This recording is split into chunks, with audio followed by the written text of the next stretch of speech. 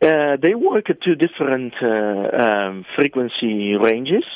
HERA works at lower frequencies, and Meerkat works at higher frequencies. And so they essentially look at two complementary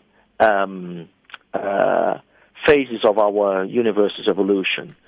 So HERA looks at the first, or attempts to look at when the first galaxies were formed, whereas Meerkat intends to look at the later galaxies, at galaxies later in time, so like closer to us in time, literally speaking.